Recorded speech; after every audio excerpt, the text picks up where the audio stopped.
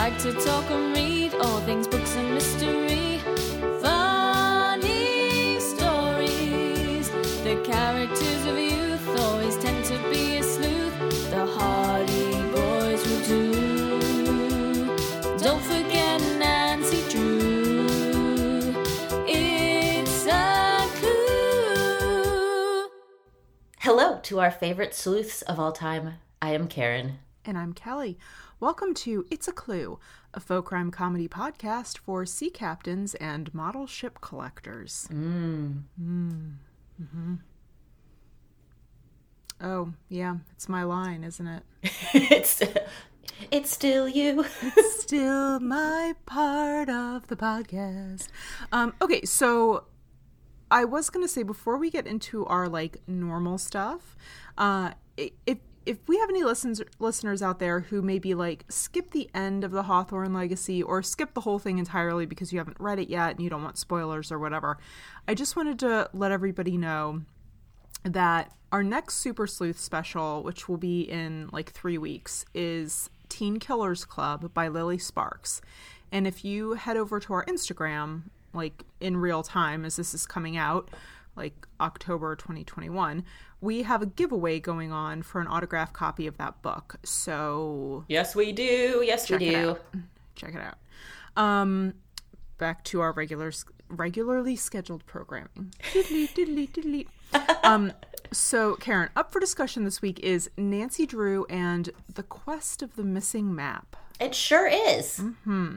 So here is my opening ponder thought. Okay. If you could pick one character from the Nancy verse, from the books, the books we're reading, to get a deeper dive into their life and origin story, who would you choose and why? Ooh. Oh, that's tough. Okay, I have two. No. Oh, man. Okay, Nancy's mom. Why? Because she is just off screen, always. Well, I mean, that is accurate because she We died. know nothing about her. Nothing. We have no information about this woman. She That's married true. Carson Drew. They had the most beautiful daughter of all time and the most talented daughter of all time. Yes. Who was... What, do we even know her Who name? was this fairy princess? I don't think we do. I don't think we've ever heard her name. I bet she was really awesome. She would have had to have been. Yeah, I think she was probably doing her own series of activities that I don't even know what the scope of those might be. So Yeah. I pick Mrs. Nancy's mom. Mrs. Nancy's mom. Okay, who do you pick? Well, I went back and forth between two as well, but ultimately mine is Hannah Gruen. That was my second one that I wanted Was to it? say. Yes. Well, between the two of us, we can fully go down every rabbit hole there is. So, or Perfect. simply make up their backstories. So Why are you so intrigued by Hannah? Because I just would love to know the series of circumstances in her life that brought her into essentially living full time with this family and Yeah. raising this child for almost 20 years at this point. So, because I would kind of understand it more maybe if she were a family member or something, but it's what's the situation? What led her to doing this? What's her family like? Maybe she was in some sort of sleuthing ring with Mrs. Nancy's mom. Oh, so you think the sleuthing comes from Mrs. Nancy's mom, not from Carson? Maybe. Could be. Because Carson's not really a sleuth. No, but he's crime affiliated. Crime adjacent. adjacent, yeah. Yeah. Maybe Nancy's mom and Hannah were the early version of Nancy and Helen. Oh. I don't know. I like it. Yeah, maybe she was Mrs. Nancy's mom best friend. Turn of the century up to some sleuthing. Yeah. That'd be good, right? Yeah, it would be good. All right. I would love to see early era Mrs. Nancy's mom and Hannah Gruen doing some World War Yes. II, it would be World War II. No. The rewrites would be. Oh, the rewrites, yes. Like World War I espionage. original. Yeah. Espionage. Like, yeah. Yeah. I love Code Breakers. I think yeah. Is this the part where we pivot and just start writing fanfic? Maybe it is. We just write some completely historically inaccurate fanfic about Hannah Gruen. She's a totally anachronistic spy breaker or code breaker / spy involved in the wrong war. Because we did just no fact checking at all. We did no fact checking. She's like Bletchley Park, but American, but also 2 wars too late. And yeah. I'm in. Done. I'd read that. I see a pathway. Great. Forward. Cool. New hobby. Yep. Good talk. It's your line now. Aren't you going to ask me what I've been up to? Oh, sure. My bad. Sorry. Are you okay? I'm like having trouble talking right now. What's wrong? I love you. I took a small nap before you called, and I think I am maybe still in it. This is not a dream. What's happening? Is everything recording? Like, why am I hot? Okay, so yes, Karen, what did you do this past week? Okay, nothing per usual, but I did have a close encounter with nature, which I know you love. Why? So, why did that happen? I was sitting here in my little nook, my office area, working away diligently like a good employee, and all of a sudden I just heard scrabbling around on the roof above me. Like a lot of scrabbling around, to the point that I thought it was perhaps a human. Don't like that. Like a lot of sounds were coming. I even like was called this Garrett. like middle of the day? Yes, it was. If it had been in the night, I would have lost my mind. But yeah, you would have but been I calling truly said to Garrett, something is on the roof, and I am frightened. And then it's like you taking weren't wrong. Something was on the roof. Something was on the scary roof. thing would have been if someone had been on the roof. A human being. It was kind of like taking your car to the dealership, though, because every time he came, I'm like, it's happening again, and every time he would come upstairs, it would stop. You couldn't recreate the sound, the squealing of the brakes, and he was like, okay, I'm sure everything's fine. But then Kelly, so we've talked about the woodpecker scenario happening in our area. And I was sitting here, and all of a sudden this bird just appeared like inches from me. And my window was open. There's a screen, thank goodness. But it flew down, perched inches away from me, and just stared into my eyeballs. He was like, it was me on the roof. Quit calling that guy up here. And then started rapidly pecking the window, like wood right next to it. But did you scream? I almost did when it first appeared, because it was incredibly sudden, and I was very focused on what I was doing, and it was just like, it's a large bird. It was it a large bird? Yeah, kind of. It was really pretty, though. They're like really nice looking. Did he look like the cartoon? Like, is the cartoon accurate? Did he have like a little red situation? He was not wearing a t-shirt, so no. I would almost didn't recognize him. But yeah, so I met a woodpecker, and then I met a woodpecker. Oh my god, Karen. a nude woodpecker. Oh god. The other thing, so Garrett is having his like biannual pickle making extravaganza. He loves to make a pickle. He makes pickles? Yeah, every once in a while he just gets excited. He's like, I'm gonna make some pickles today. So what variety? Like of cucumbers or of other vegetables? Well, I'm so glad you asked, because I love a pickle. Typically it's of the cucumber variety, and he made 2 types yesterday, like full little cukes. Yes. That will turn into like a little like snack 'em. A Yeah, yes. Mm-hmm. And then spears with lots of dill and other spices packed in. But he also He also made like a bowl of pickled onions yesterday, like what you get at a taqueria or something. Yes. And our house smells like a full onion. Our whole house smells like pickled onions, which was charming for the first 3 hours. And now I'm like, oh no. Oh no, is this just what we smell like now? It may be permanent. Like, I'm kind of scared to go see other people because I'm like, I probably you smell have to like be this. honest. I have gone nose blind.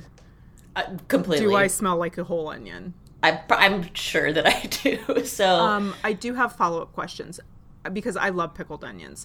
What are you making with them? Are you going to make tacos? Like, what are you putting on them? yeah, I think we're gonna make our own little tacos and sprinkle them on there, maybe with like some sort of delightful meat, that we'll make. Typically a must-have for a taco. Like a carne asada, perhaps. Ooh. I don't know.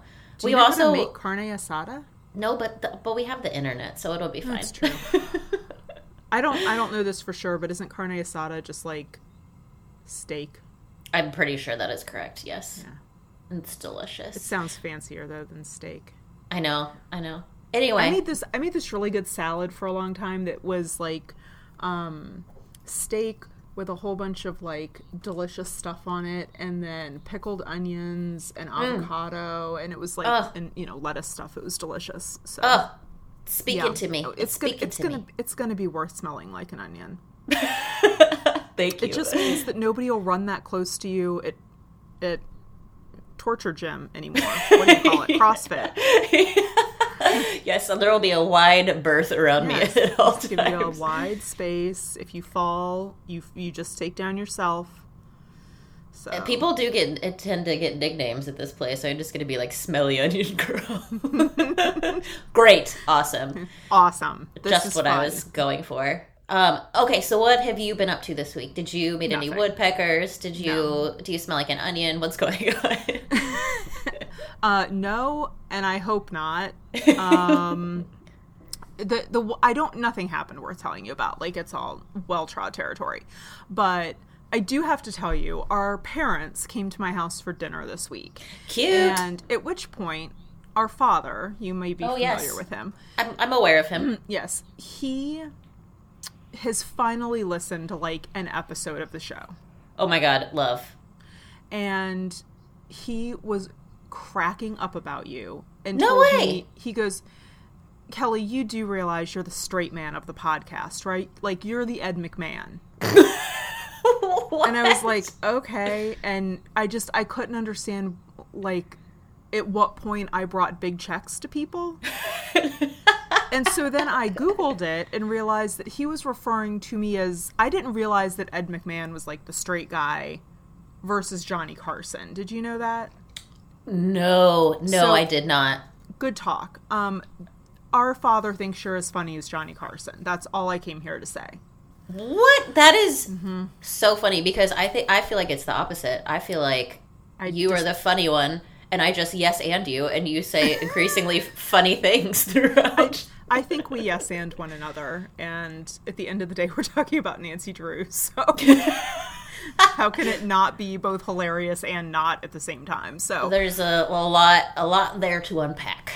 There is, but that's really my only update. The only other thing in my life is that my cat is literally losing his mind right now. Like, he will not stop meowing constantly. What is it? Huh? I mean, I know Mercury is in retrograde right now. It is.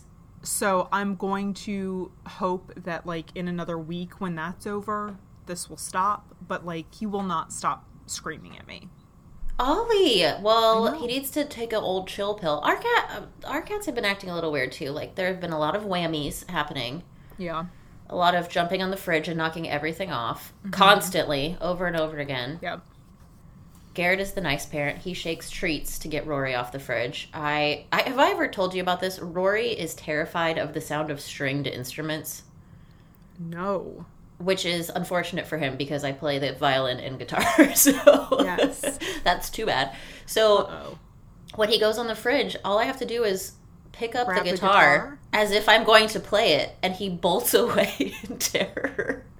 Which makes me such a good trick. I don't even have to, like, pluck a string. He just sees someone pick up a guitar and is like, I am out of here. I'm done. I'm not here for a concert.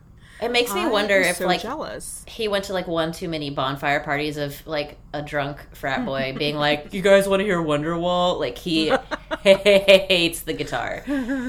So, Well, that's a good trick to know. I have should try nothing it. like that.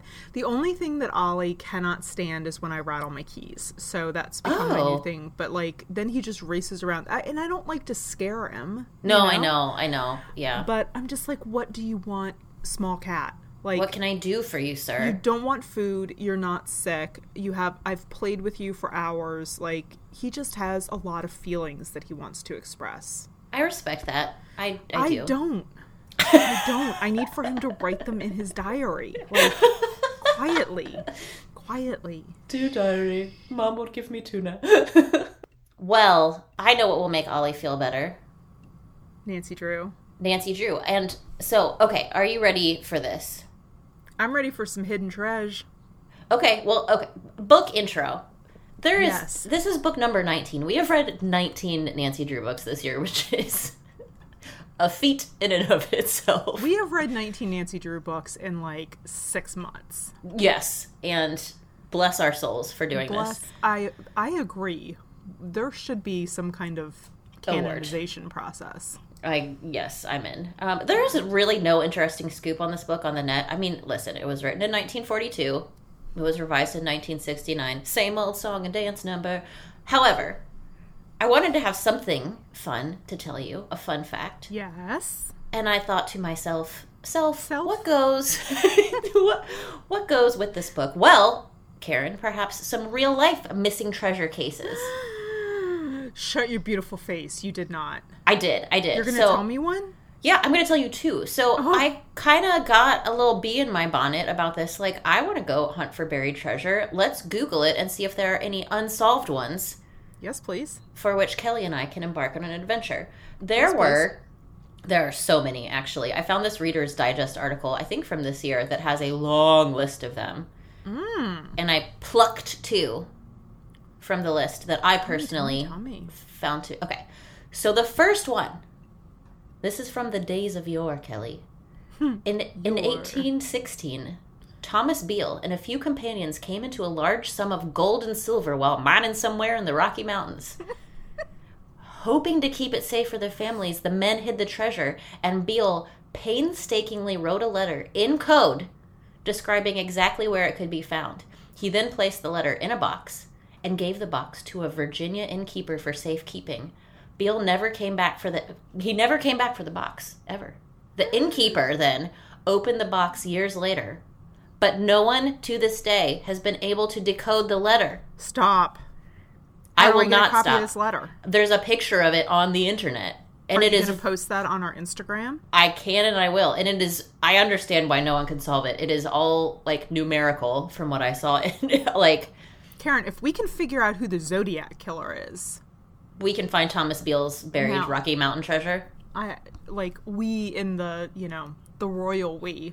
Oh, right. I was like, did we do It's like, good job, Kelly. Damn. Wow, you are burying the lead, Kel. Kelly's famous. Okay. Karen, we could be full-time podcasters if we could just find that treasure. I know. So, okay, that's the dangled carrot. Okay, here's the next one, which is so good. And I would like to actually do more research on this because it seems like there's a lot here. This is recent-ish, Okay. late 1900s. Oh, God, it literally makes my teeth hurt. Ugh, okay. In 1988, the late 1900s, when Vietnam veteran and treasure hunter Forrest Fenn believed he was going to die from cancer, he filled a small chest with his treasures and buried it somewhere, also in the Rocky Mountains. When he actually beat the disease, he published, oh my God, I love it. He published a poem containing all the clues he believed were necessary to discover the chest's location. Fenn, who is in his 80s now, estimates that somewhere around 65,000 people have headed out to the Rocky Mountains wilderness in search, but no one has found it yet. Disturbingly, several people have died in the quest. That doesn't surprise me, actually. So, okay, hold up. Why did he not go recover his treasure? once he wasn't dying anymore. He's like old. He's in his like late 80s. Okay. So like I think he's just like what? Just for funsies. It's like a Hawthorne type of thing. That's a good one too. Well, Kelly, Yeah. after reading that, I found out there's an update. This one was very recently solved. Seriously. So this treasure chest was found in 2020 by a 32-year-old medical student from the University of Michigan. Shut up. And this dude, young fella, he tried very hard to remain anonymous. He like wanted his name nowhere attached to this, but that did not succeed because all of a sudden there were the shenanigans that we know about from the Nancy Drew books. Like people started coming out of the woodwork saying this was their rightful trove, trying to claim it. Was his house suddenly haunted? Well, people were like subpoenaing, I can't ever say that, subpoenaing him in court, like all of this stuff. Lots of drama, to the point that this guy moved to like an unknown high security building, like I'm picturing a bunker with guards around it 24 hours a day to protect himself. He actually took as of the reading of this article, like he had taken the treasure and it was in like a high security vault somewhere in New Mexico, so no one could get to it until he decided what to do with it. But it like kind of ruined his life. Yeah. That's crazy. Do you know how much it was worth? No, I didn't find that information. I mean, I don't even know what's that, like. Yes. Yeah. For people to get that. But that one felt very Nancy Drew to me. And Hawthorne Games. Yeah. Well, just when you find out that, like, somebody's finally done it, like, that's fascinating. Oh, yeah. So, Karen, I think we just need to get going on this one from 1816, something like that? 1816, yeah. Yeah, I mean, I will work on decoding the message if you'll go up into the Rockies, and I'll just call you and tell you when to turn left and right. I have my plaid flannel shirt ready to go. You send me the bat signal, and I will be out there in a jiffy. Perfect. It's going to be... I don't know what the Karen signal's going to look like. It's going to be American Girl doll size. I was just going to say it's an American Girl doll. And she's going to be holding a little bag of loot. And a pickaxe.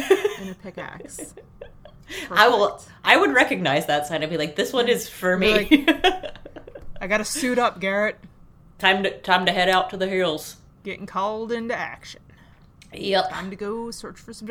My favorite thing with Titanic... Why do we talk about Titanic so much? Because it's one of the greatest films of all time. Yeah, but, like, this is not a movie I ever think about outside of when I'm talking to you. Oh, I think about it all the time. But, like, that was the part, and continues to be, like, part of what's so fascinating with that is, like, the discovery of the... you know, exploring the like sunken ship and finding all of the stuff, and I mean, it feels treasury. There were some really good ones on the list that I'm talking about. I think there were 2 sunken ship ones of like vast amounts of loot that sunk to the bottom of the sea and have never been discovered. So if that I think it's only a matter of time before Nancy is in a submarine, maybe again, you know, taken from the river. Yep, the little repurposed shark submarine. Although that one exploded, didn't it? I don't know. The boat exploded. I don't know what became of the shark submarine. It could still be in play. All right. Well, we're gonna go treasure hunting. That's what I got for you. Those are my fun facts. Karen, that was amazing. Oh, well, thank you. High fives all around. Couldn't like it more. I probably like that more than I like the book.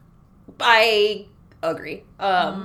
Speaking of things that we like, have you chosen a favorite one-sentence plot summary for this week? Yes, girl. Yes, I sure have. So we had, like, I don't know, I think this was the most submissions we've ever had. So I agree. I love it. Keep it coming. And I wasn't entirely surprised just because I think this is one of my favorite book covers, probably because it's purple, but whatever. Everyone understood the assignment this week. So it was difficult to select just one. However, we had Goonies references. We had a Cerberus reference. Yep. We had a Shake Shack reference.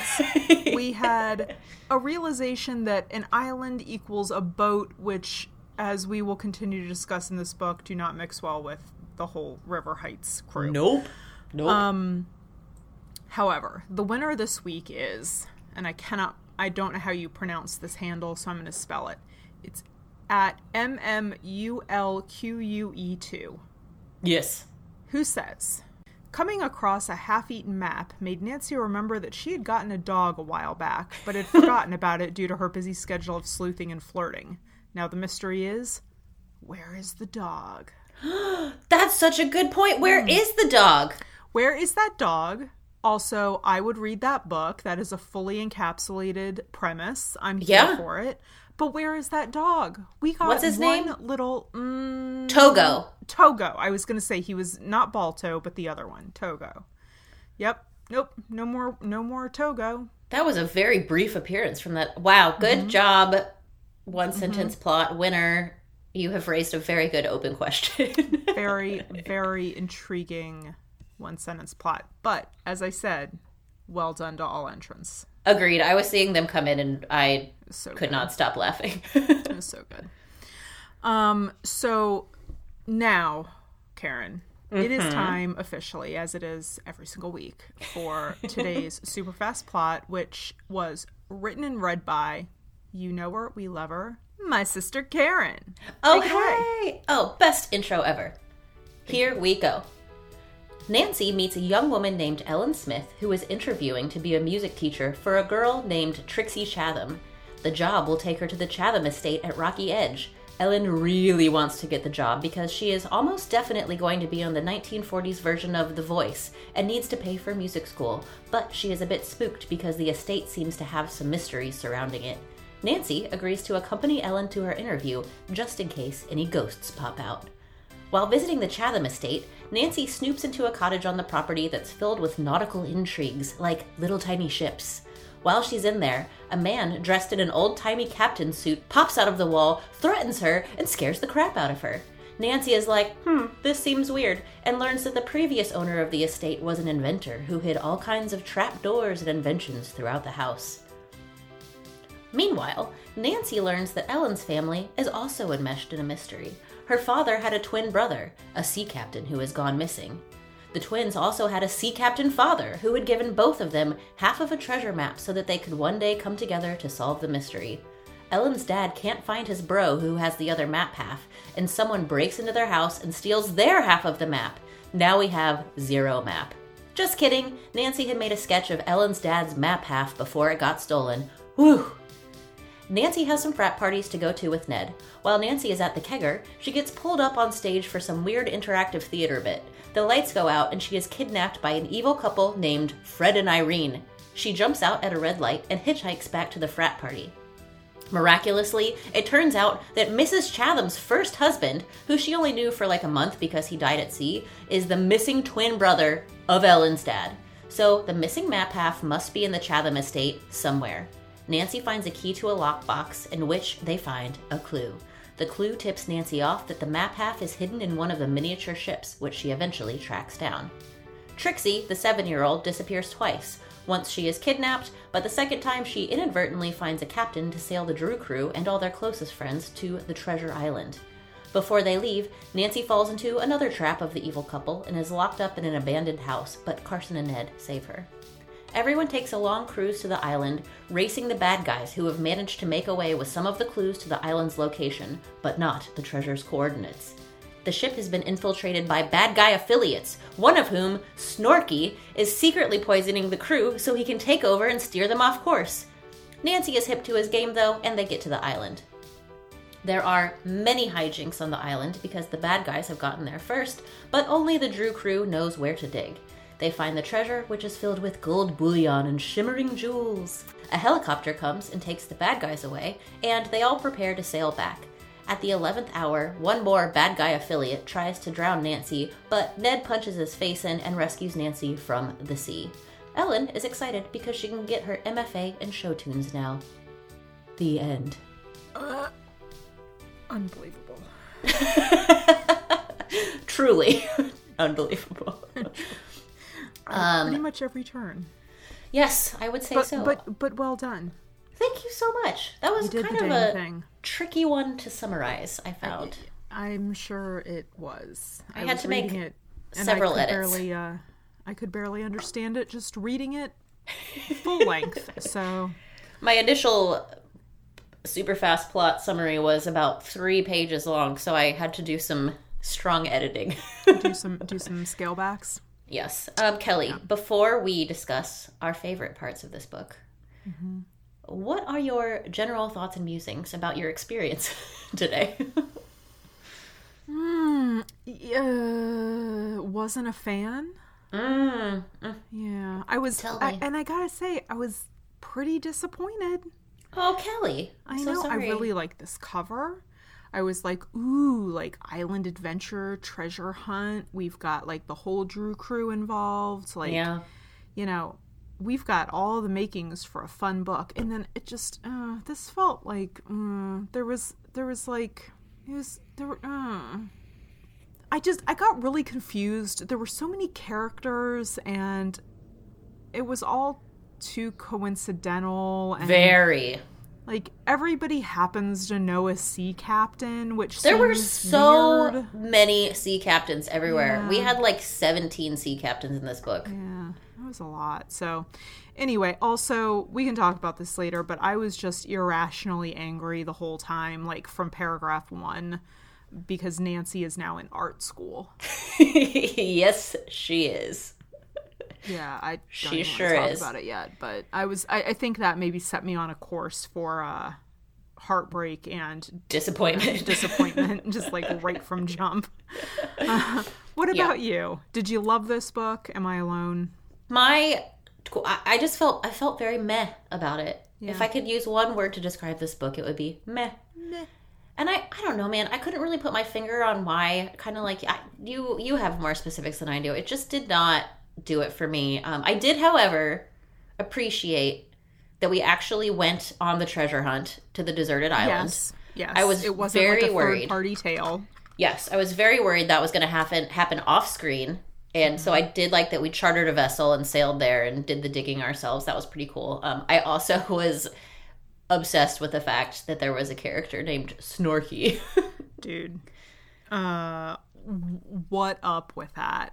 I laughed so hard. And so maybe Dad will listen to this episode too, but growing up, whenever anyone in our family got a cold and you're like talking through your nose because you can't breathe, he would just call you Snorky the whole time. The whole time. So I got really excited to see a familiar name. What I loved, and I did genuinely love this, that they have a character named Snorky, and there is literally no context given for why he has that name. None. Like, at no point do they go like, yes, his given name is Thomas Eliza Snorkingham III, and everybody calls him Snorky. Or, you know, He's a like, snorkeler. he's a snorkeler, and somebody, you know, his little niece couldn't say snorkel, she said snorky, and now he's just Snorky. Or, no. He is who he is.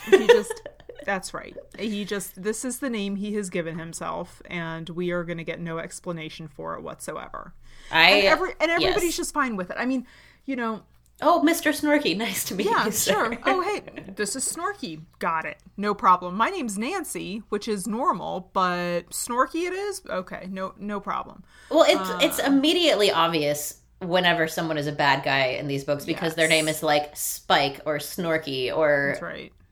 like I can't even think of the other ones, but they always have a name like that. So Yeah, I was it's like taken oh, straight Snorky, out of the he's the bad guy. 1955 villain name guide, you know? Yes, I agree. Well, all of that being said, there were some things that were like Snorky enjoyable about this book. So there were some moments. Let's talk about our favorite parts, and I would love if you would tell me your favorite part. Do you have any favorite parts in this book? I've forced myself to come up with some. Okay, I'm just going to say in rapid fire order. Twins, damsel in distress, Nancy gets thrown over the side of the boat, there's a shipwreck, there are hidden passages, and the twin in question is an orphan. Yes.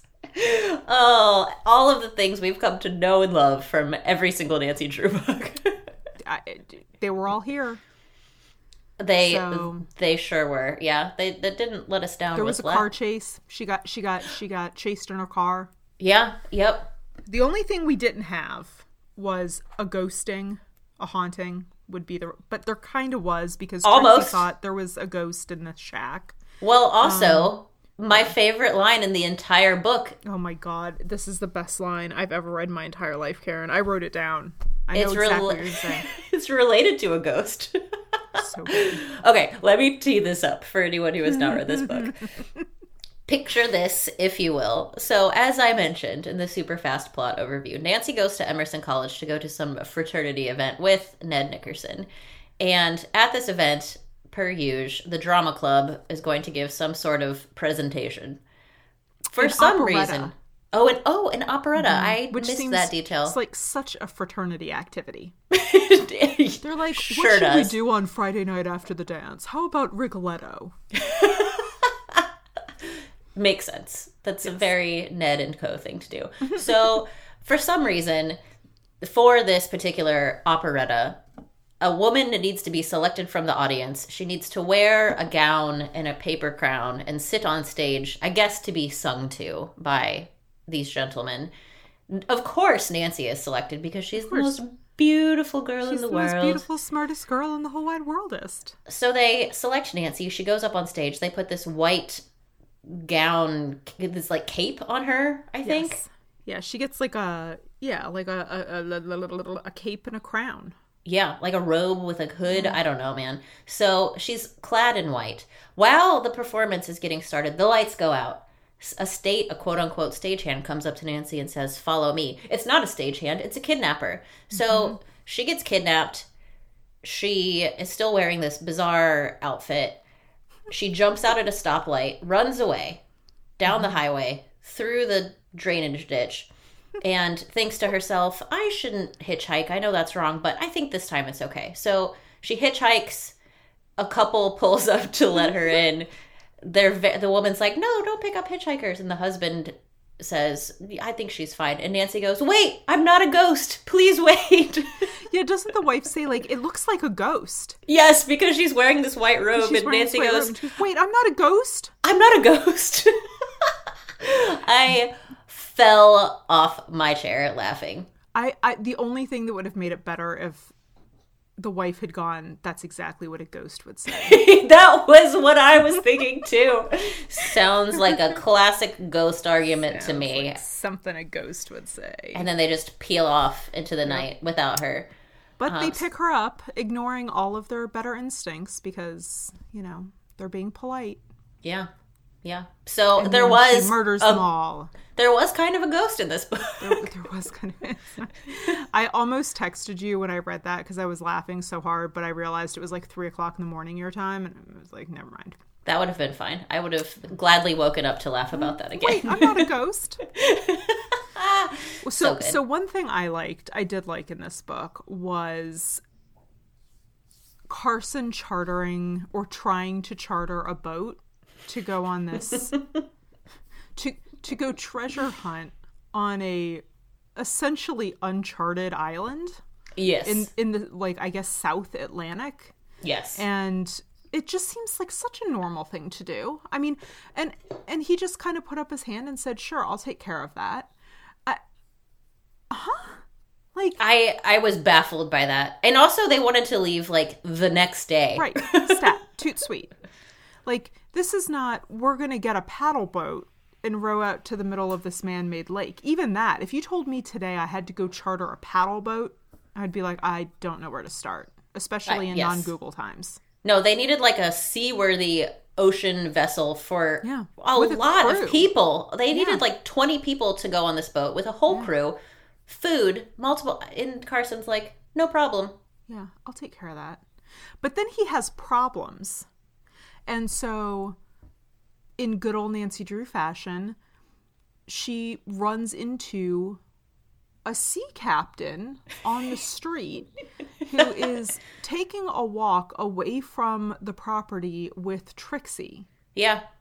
And he's like, oh, she wanted to hear about my boat, so I just, we're just walking and talking. And I'm like, hello, Red Flag City. Like, this man Yes. is trying to abduct this child. A And you're 7-year-old. like, well, we're going to just take her back real quick. She's a silly little rapscallion. Shame on you, Trixie. Now, would you be interested in manning a vessel for us to this small island in the South Atlantic while we hunt for treasure, man we don't know? That is exactly what happened. And I love that he was easily identifiable as a real sea captain because he was strolling along on his landlocked walk wearing his full sea captain uniform. Thank you. He's like, I mean, does anybody ever not wear their uniform when This is they're away? One outfit. I got one outfit. Okay, this is a legit question. Since we're talking about all the sea captains, okay.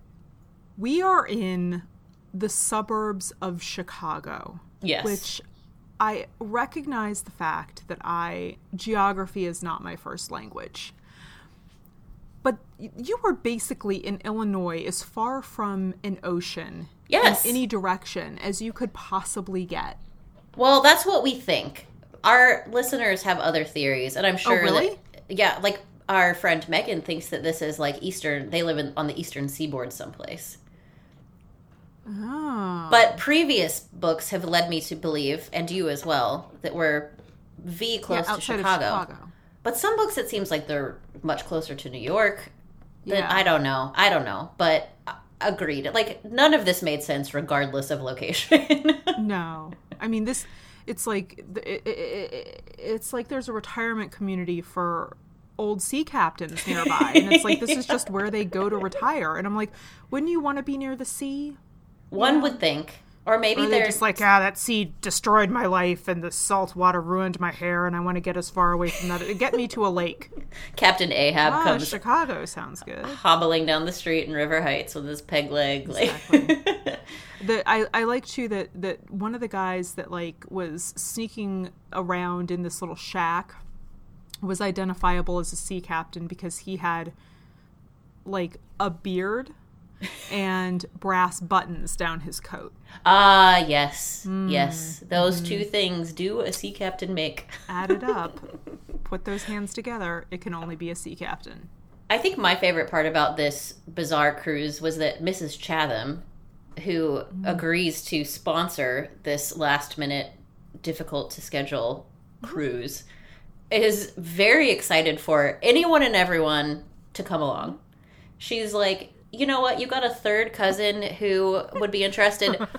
Send them and give them a call. They can come. You met a guy at the grocery store today. Bring him along on the cruise. I'm like, you're making the logistics of this trip very challenging for Carson to schedule, Mrs. Chatham. I mean, yeah, just keeps adding heads. It was very Oprah, like, you get a cruise and you get a cruise. Everybody gets a cruise. Yeah, it was a lot. I also thought it was kind of funny that like all of the boyfriends suddenly are going, even though they weren't even like in the rest of the book. No, they were not privy at all. No. I'm like, I think they're just tagging along for a good time. Leeches. Bert, you leech.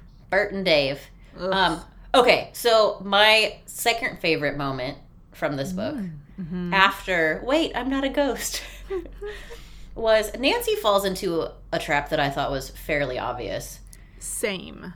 She gets this weird note in the mail, I believe, that says, hey, I have your little model ship. There was information carved inside that ship that's going to help you. You have to come here and get it. I'll sell it to you, but you have to come here and get it. And everybody's like, I don't know, Nance, it seems like a trap. And she's like, no way. No way. So she goes. Going. There's a child sitting on the front porch who says, hey, yeah, I wrote you that note. I have the boat, but you have to come in the house and get it. And Nancy is like, what could go wrong? So she does. He tells her, my grandma is sick in bed. She is the one with the boat. She needs to see you to make sure that you're legit. She will handle this like transfer of cash for boat. Like we got like a Craigslist transaction here. That's exactly what it is. She walks in and the old grandma, it says literally, the grandma is in bed with the covers pulled up to her eyes. And I'm like, no, oh my God, stop it. And as Nancy turns her back, lo and behold, the grandma throws the blankets off and is like, "Ha ha, I've got you now, Nancy." And it's the kidnapper, Irene, who immediately kidnaps her and ties her up. I was like, this is some Little Red Riding Hood excellence here. It totally is. Like the wolf. She couldn't even, she was a wolf underneath that cover. Yep. I was like, you Wow. have got to be joking. Well, it also, not only does it seem like a very obvious ruse, but Carson is very concerned about Nancy in this book all of a sudden, and Ned was also aware that this was happening, wasn't he? Ned or Yeah. Anna. And it's like, nobody thought, let's send somebody along with you? I don't know, man. Nancy, you've broken rule number 1. Take a buddy. How many Take a times do we buddy. have to talk about this? Buddy system. Buddy system. Unbelievable. Ugh. Unbelievable. That's what happens, though, when little Tommies go bad.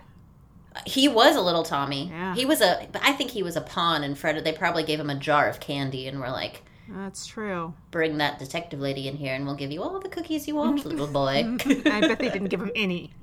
I bet they didn't. Lies. They double crossed him. A cookie sounds really good right now, too, though. Well, have one.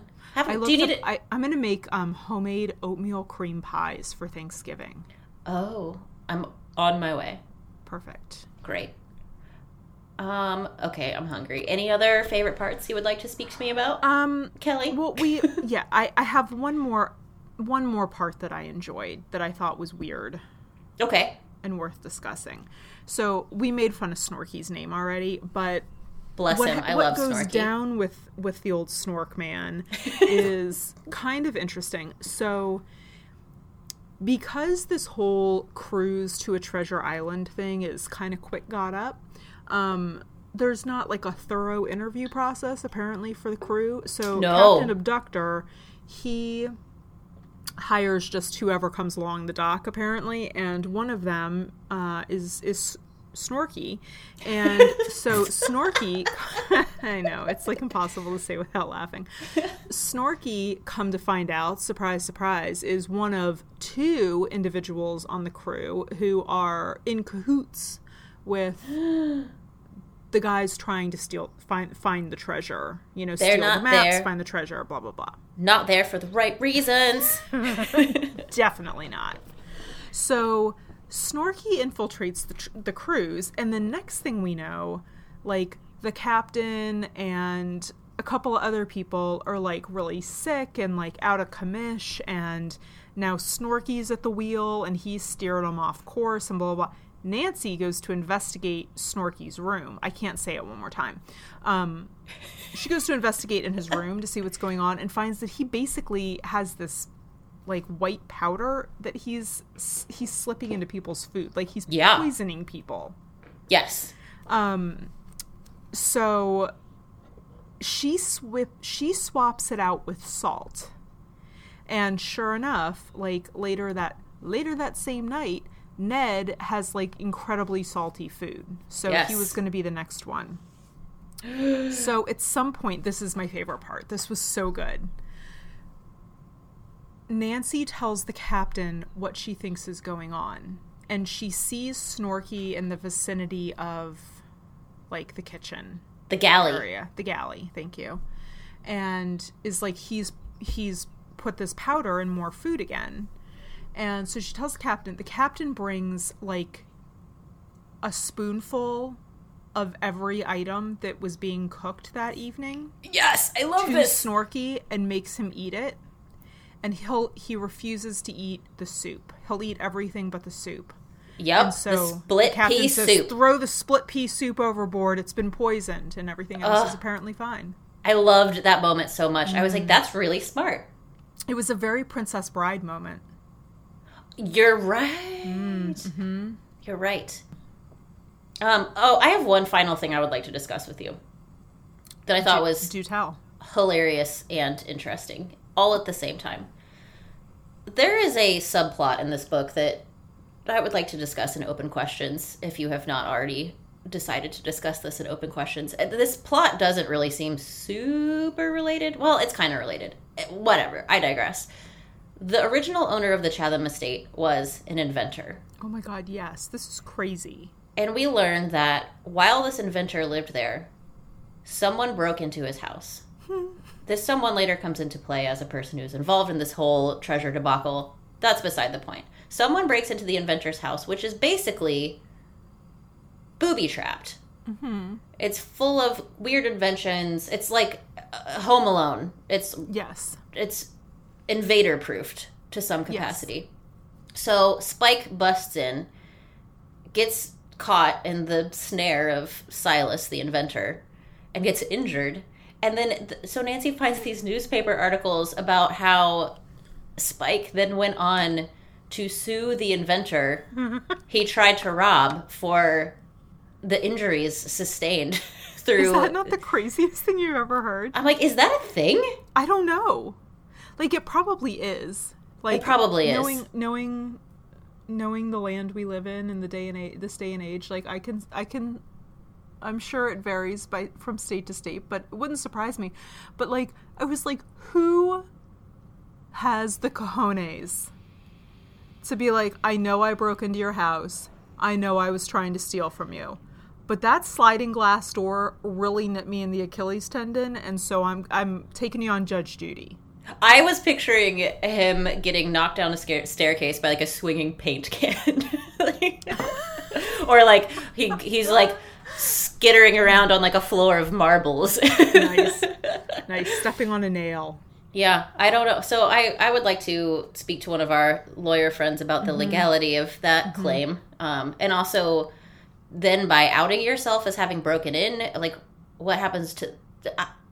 I don't know. Well, I think he was caught already.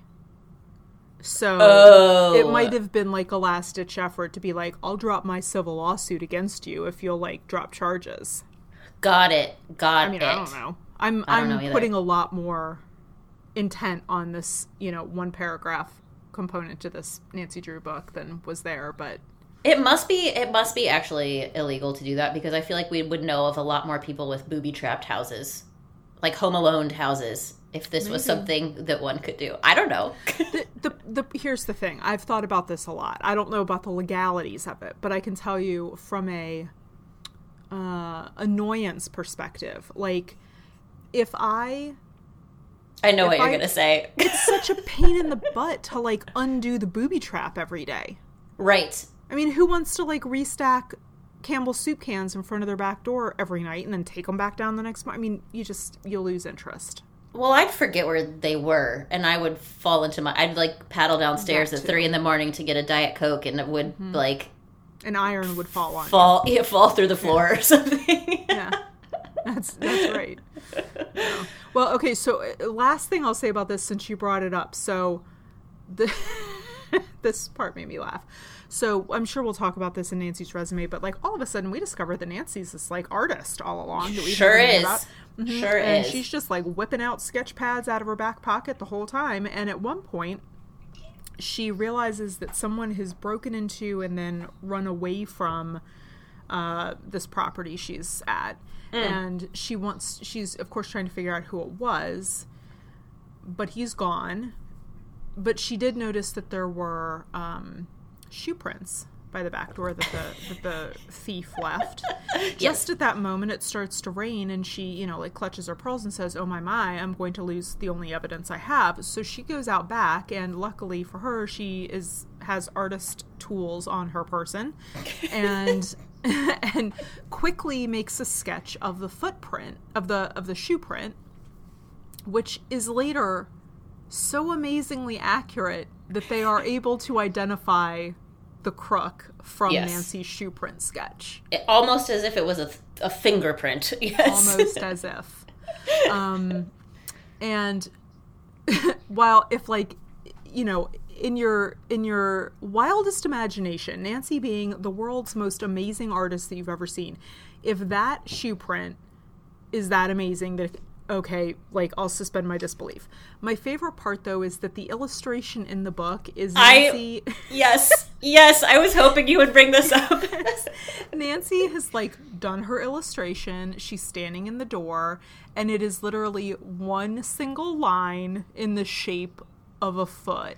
Like, there's no toes or anything. It's just one and line. It's so small. It's so It's like so the small. proportions in the picture. It's like the size of a Barbie shoe in her picture.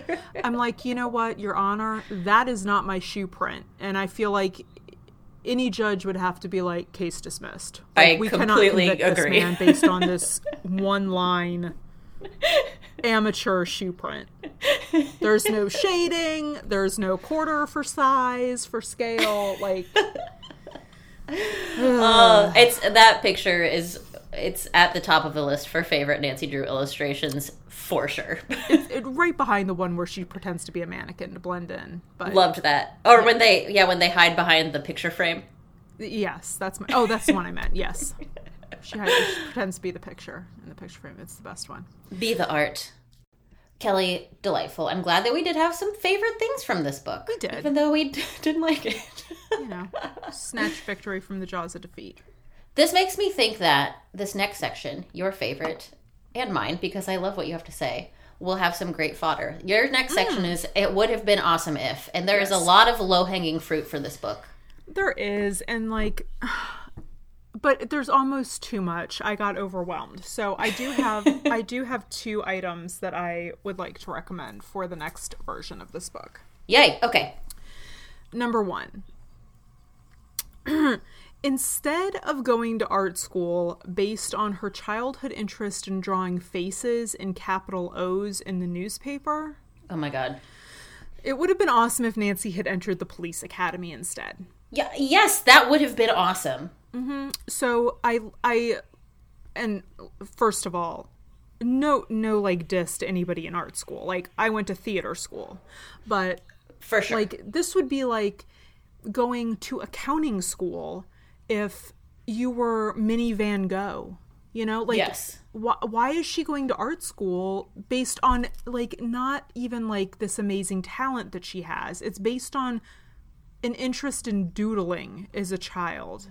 I know. When she's this amazing sleuth, like, okay, if you're going to go back to school or if you're going to, like, move into, like, the workforce in some capacity, let's do the thing you're really good at and passionate about, Nancy. Yes. So this, I was like, could she have not been, could she have not gone at that time? Like, so I look back and Alice Stebbins Wells was one of the first American-born female police officers in the United States, and she was sworn in 1910 in Los Angeles to the police way. force. Yeah. So Nancy could have definitely It was joined the police doable. force. Yes. Definitely. Also, Alice Stebbins Wells sounds pretty interesting from the 2 seconds of research I did. So, like, if we want to go down a different rabbit hole at some point in the future, she sounds pretty interesting. I'm game. So that's my first one. I would love to see Nancy doing something in the pursuit of being a professional paid detective. Completely agreed. Whether that's on the police force or that's as a PI. So, And either way. I approve of her having other activities, as you Agreed. do. Like, I was delighted in the book where she was entering a floral contest and, like, Sure. I love for her to have Hobbies. other Yeah. activities, but I'm like, you have a talent, Nancy. Let's hone Yes. that so that you can get the credibility you deserve. That's right. And this is clear. Even more than that, it's the thing that she's passionate about. Yes. So it's a little bit of a bummer seeing her putting time and theoretically money into continuing an education in a thing that she's not passionate about. No. It did result in her drawing a very good shoe print, though. It did. And I wrote in my little notes, because this was like the first page that we find out what's going on with this art school thing. And I wrote, unless we discover that it's her lifelong dream to be, what do you call it? Composite artist? Thank you. Doing like criminal composites. I'm not interested in art school for Nancy. But then she kind of does do some criminal composites. Do you know why I know that? Why? Because I added that to Nancy's resume, and I had to Google what is the word for a person who draws bad guys. Those were my search terms, and that I was like, composite artist. And it came right up. Yes, exactly. So it did come in handy, but I was like, oh, come on, Nancy. Okay, here's my next one. my next and second and last one. It would have been awesome if Mrs. Chatham, is that how you pronounce it? Chatham? I was saying Chatham. Chatham. It would have been awesome if Mrs. Chatham were a black widow and had not only killed both of her previous husbands, but had orchestrated the entire crime spree in this book while innocently masquerading as a bereaved widow. Kelly, you've already, like, fixed the book. That's amazing. So this would allow for a couple of things to happen. So this is how I figure this would work. Her first husband, John, the sea captain, tells her that he has a treasure hidden that was given to him from his father in his safety deposit box in case anything ever happens to him. So she poisons him with maybe a white powder. Like Snorky. Like Snorky. Making it look like illness so that she can have the whole treasure to herself. But then she opens the safety deposit box and realizes it contains the half a treasure map, and it's not actual treasure, it's the promise of treasure, and she's still penniless. Soon after, she's going to realize she's pregnant with Trixie, so that makes Trixie John's daughter and Ellen's cousin. Oh. She quickly marries again because she needs, money. And security. Right. And this guy actually has money, Mr. Chatham. And so she kills him pretty quickly as well, as soon as she's, named in his will as his heir when she's married to him. So he leaves her wealthy enough to continue then the search for the other half of the map. Oh my God. She figures out there may be some other documents in the safety deposit box. She figures out that the other half is with John's twin brother. His fraternal twin brother, I just need to point out, because all twins in this book are fraternal. Yes.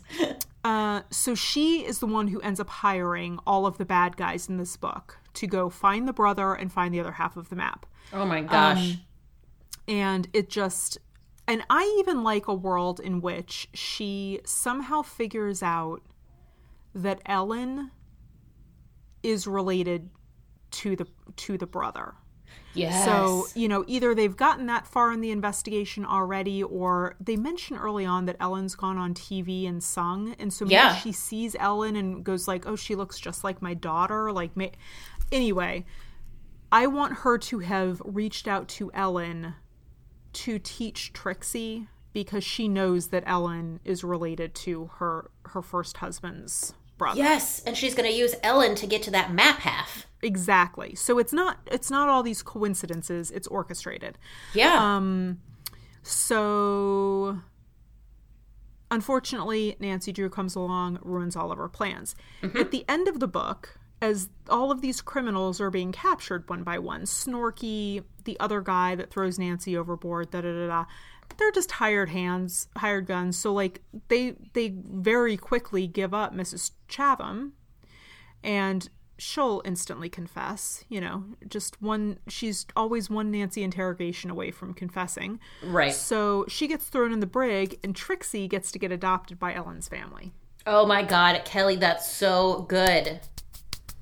That is applause. Thank you. That is a good book. Thanks. I feel like it my biggest pet peeve in these books is always all of the unlikely coincidences that happen. Yes. So I just want to remove those. I agree. When Mrs. Chatham was like, wait, what now? Well, my first husband actually wasn't. You're like, okay, come on. Well, and Nancy's at the dance, and then all of a sudden the next guy that asks her to dance is like the great nephew of the lost brother she's looking for. And I mean, please. This happens all the time. All the time. So yeah, how about you? Any suggestions, repairs, anything? Or shall we move on to Nancy's resume? We have to move on to Nancy's resume, because that was brilliant, and I cannot follow that act. That was beautiful. My goodness, thank you so much. 5 stars. Okay, Nancy's never-ending resume. This will be snappy, because we've already discussed she is an art student, and I also wrote a composite artist. So we were on. I like that she draws a composite for Trixie, the 7-year-old, to identify a criminal, and she uses crayon. She does. She's like, I use the tools at my disposal. I use the tools of the viewers of my art. Exactly. What's the medium that would most resonate with Trixie? Crayola. My next line item here, I don't know if this is the right word for it, but I put cartographer. It's not. Okay. She kind of is a little bit of a map maker in this, and that she's piecing things together and figuring out coordinates. But really, what I'm getting at is that she is very good with sea coordinates and like GPS, latitude and longitude type of things in the pre-Garmin era. Which, let's be real, if I did not have my iPhone with me, I couldn't find my way to the grocery store that is 3 blocks away. I completely understand, and I'm the same way. And she's in the middle of the sea, like, feels like we're going slightly like we're too maybe- east. Thank you. We veered off course by, half a knot. Which, Yes. what's a knot? I don't know, man. I think knots are speed and not direction. Oh. But your point stands. Why is she so good at this? Why is she so good at sea speak? Also, I know that it's knots are speed because of Titanic, the greatest film of all time. You're right. You are not as a speed now that you say that. Yeah. Degrees. They veered off course by 2 degrees. Okay, so my last point that I would like to make is that, and I have an open question with this last point, and this is not so much. Question. This is not so much what would be on her resume, but like something that we would not want To get out. hiring committee to find out about. I felt like this would be her weakness. yes. What is your greatest weakness? I kind of felt, Kelly. I'm curious. I felt like she was a little clumsy in this book. If by clumsy you mean easily led down the garden path. Yes. Precisely. I felt like she just straight up walked into 2 fairly obvious traps. Yes. Completely. One of which agreed. I was a was- little surprised. Like the Red Riding Hood moment, which we discussed. So and then funny. also, it was very odd. Like, we have 5% of this book left. I'm like, I thought we were done. And someone says, Nancy, come meet a sailor you've never met on the bow of the boat in 5 minutes. And she does. And then he, like, hurls her overboard. Like, it was very clear that someone was up to something. And I don't know. Absolutely. I just felt like... even in that moment, like they called her up. They're in the middle of the ocean, and they're like, "Nancy, we have a message for you." And I'm like, From what, "How a did bird? From where? Did the pigeon from like book 5 come back? Like, is Donald here? I did not... Nancy. I was Use like, I'm your pretty brain. sure we don't have a telegraph. I guess there's probably like a boat radio. I don't know. It did not add up to me. So my question for you, given that this is odd, why do you think she was so distractible in this book? I actually have an answer for you on this.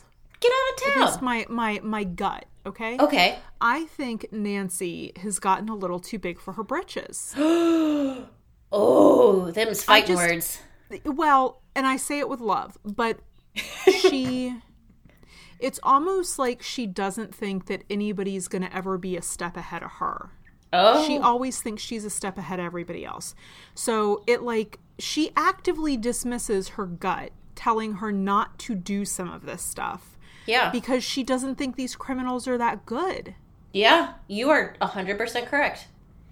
I think the moment at the end on the boat, I think she thinks it's over. I think she thinks they've got Snorky. He's the bad guy. He's been locked up. Danger's over. Like, now it's just easy sail until they go dig. So I can defend her a little bit more on that one, just because I probably would have been lured into a false sense of security as well. But the Little Red Riding Hood moment was very, very obvious. But she is very confident that it's not the criminals that stole that little model ship out of her car. She's convinced it's, they weren't following her. They wouldn't have figured it out, that it's not them. I think you are absolutely correct. I do believe that to be true. Well, thank you. I love being Anyway, on the same page with you. we had a human side of Nancy this week. She had some slip-ups, and I liked it and I didn't like it.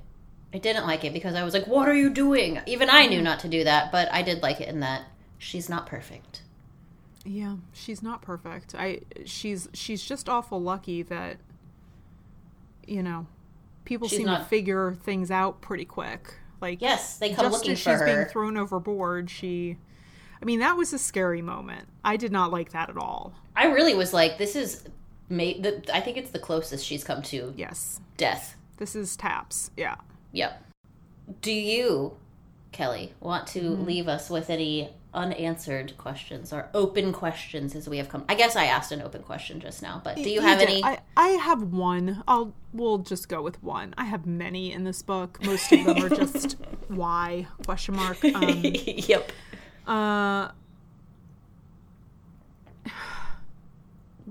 Why? My biggest question is because I found it to be one of the more interesting parts of the book, but there was no reason for it. So all of these inventors' items that were at this estate, yes, which I had real Lilac Inn vibes from this book. I keep wanting to call it Lilac Inn, but this inventor had all of these crazy gadgets and stuff, and one of which was, at one point, Trixie falls down like what they think is an abandoned well, and when they go down there, it's actually like leads into a tunnel. And a lair, like explosive device down there. Yeah. Oh, yeah. It says "Don't touch." There's a note on it that says "Do not touch. It may explode." It may explode, and then a list of where where all of the other hidden passageways are and stuff like that around the estate.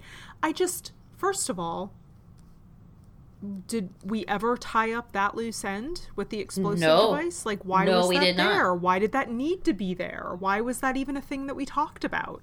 I have no idea. And Nancy made a really big deal out of it. That was like, this place isn't safe. We should all leave. Who knows if this is actually splody and there are other splody things around. We should call like the bomb squad to come dismantle all of this.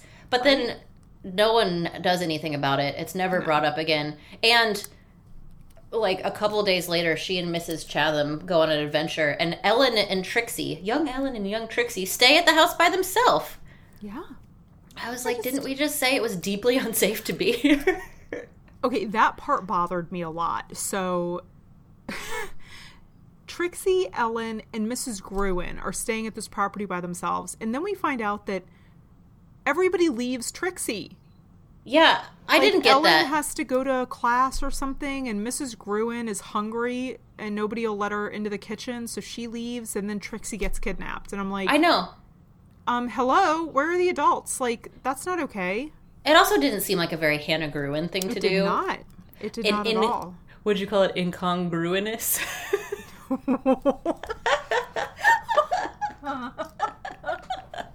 I would. I'll see myself out. And roll the credits. Incongruous. But that's my only, that concludes my open questions worth repeating. Yeah, that is an open question indeed. I have nothing else. Well, I mean, I think we should rate this thing.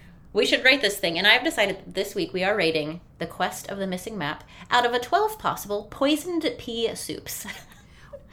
Why do you hate me? What? Oh, it's How for am I going to illustrate that? Just do a little soup with like a little toxic with cloud. A little toxic, like, skull face over it. Oh yeah, a soup with a skull on the bowl. That's perfect. We did it. Okay, we worked teamwork. I'll see All what right. I can do. How many poisoned pea soups do you give this book? 0. No, I give it 4 out of 12 poisoned pea soups. Oh, brutal. Yeah. Brutal. It kicks you right in the feels. Yeah, I wanted there to be a lot more treasure hunting, but we only got like 2 pages of that. Like, we found the treasure so fast. We did. And I wanted way fewer botched kidnappings. Mm-hmm. So, yeah, that's about all. What do you give it? Okay, you gave it 4 pea soups. I gave it 6 poisoned pea soups. Generous. Now hearing what you said, I should have rated it lower. I was just worried that I was like, am I just grouchy because the weather is changing? It's dark. I'm feeling generally moody. As you called out, Mercury is in retrograde. I'm like, maybe it's just me. No. So I feel like I'll stick with it. 6 out of 12 poisoned pea soups. But just at the end of the day, this book didn't do it for me. I needed more and better drama. Absolutely. More and better drama is right. And less random sea captains. Coincidences. Well, I actually thought this was exactly the right number of sea captains. 30. I need every book to now have 29 to 35 sea captains. Retired, but still. But still there. All right, so here we go. End of the podcast. What are we reading next week? We are reading The Clue in the Jewel Box, which is our 20th Nancy Drew book, Karen. That is 20. so wild to me. 20 The Nancys. digits. 20 Nancys under our belt. Well, Yeah. Maybe Togo will be back. maybe Togo and Helen are somewhere together having a grand old time. They're off with Marilyn Monroe. Yeah. Amelia poor Earhart. Helen. Oh, bless Somebody their asked souls. me the other day, they're like, so did Helen die? And I was like, if only. It would have at least we given don't us know. closure. We don't know. She might be being held hostage. It's unclear and unsettling. Yeah. Well, everyone, thank you so much for listening. As always, we love you. We love you. We love you. Please rate, review, and subscribe. You can find us on Instagram at It's a Clue Podcast. And, as Kelly mentioned, remember, enter our giveaway on Instagram to get a signed copy of Teen Killers Club by Lily Sparks, which is our next Super Sleuth read. And Karen, remember what we learned today in Nancy Drew and the Quest of the Missing Map. Okay. Be careful before selling any antique model ships in your possession. They could have a clue of a vast fortune hidden inside, and then you will maybe have enough money to pay off your student loan debt. Nautical wisdom. A specific takeaway. Yes, and very actionable and clear. Very actionable. Could also go to like wooden ducks if you've got some of those sitting around. Oh, yes, a wooden mallard. Any mantel place objects. Yep. Well, I think that does it. And with that, happy sleuthing. It's a Clue is hosted by Kelly Biscopink and Karen Farmer. Our logo is designed by Courtney Kyle. You can find her on social media at I am Courtney Kyle. The It's a Clue theme song was written and recorded by Danny W. You can find her on Facebook at Danny W Music. Audio engineering is graciously done by our friend Mark Goodlow.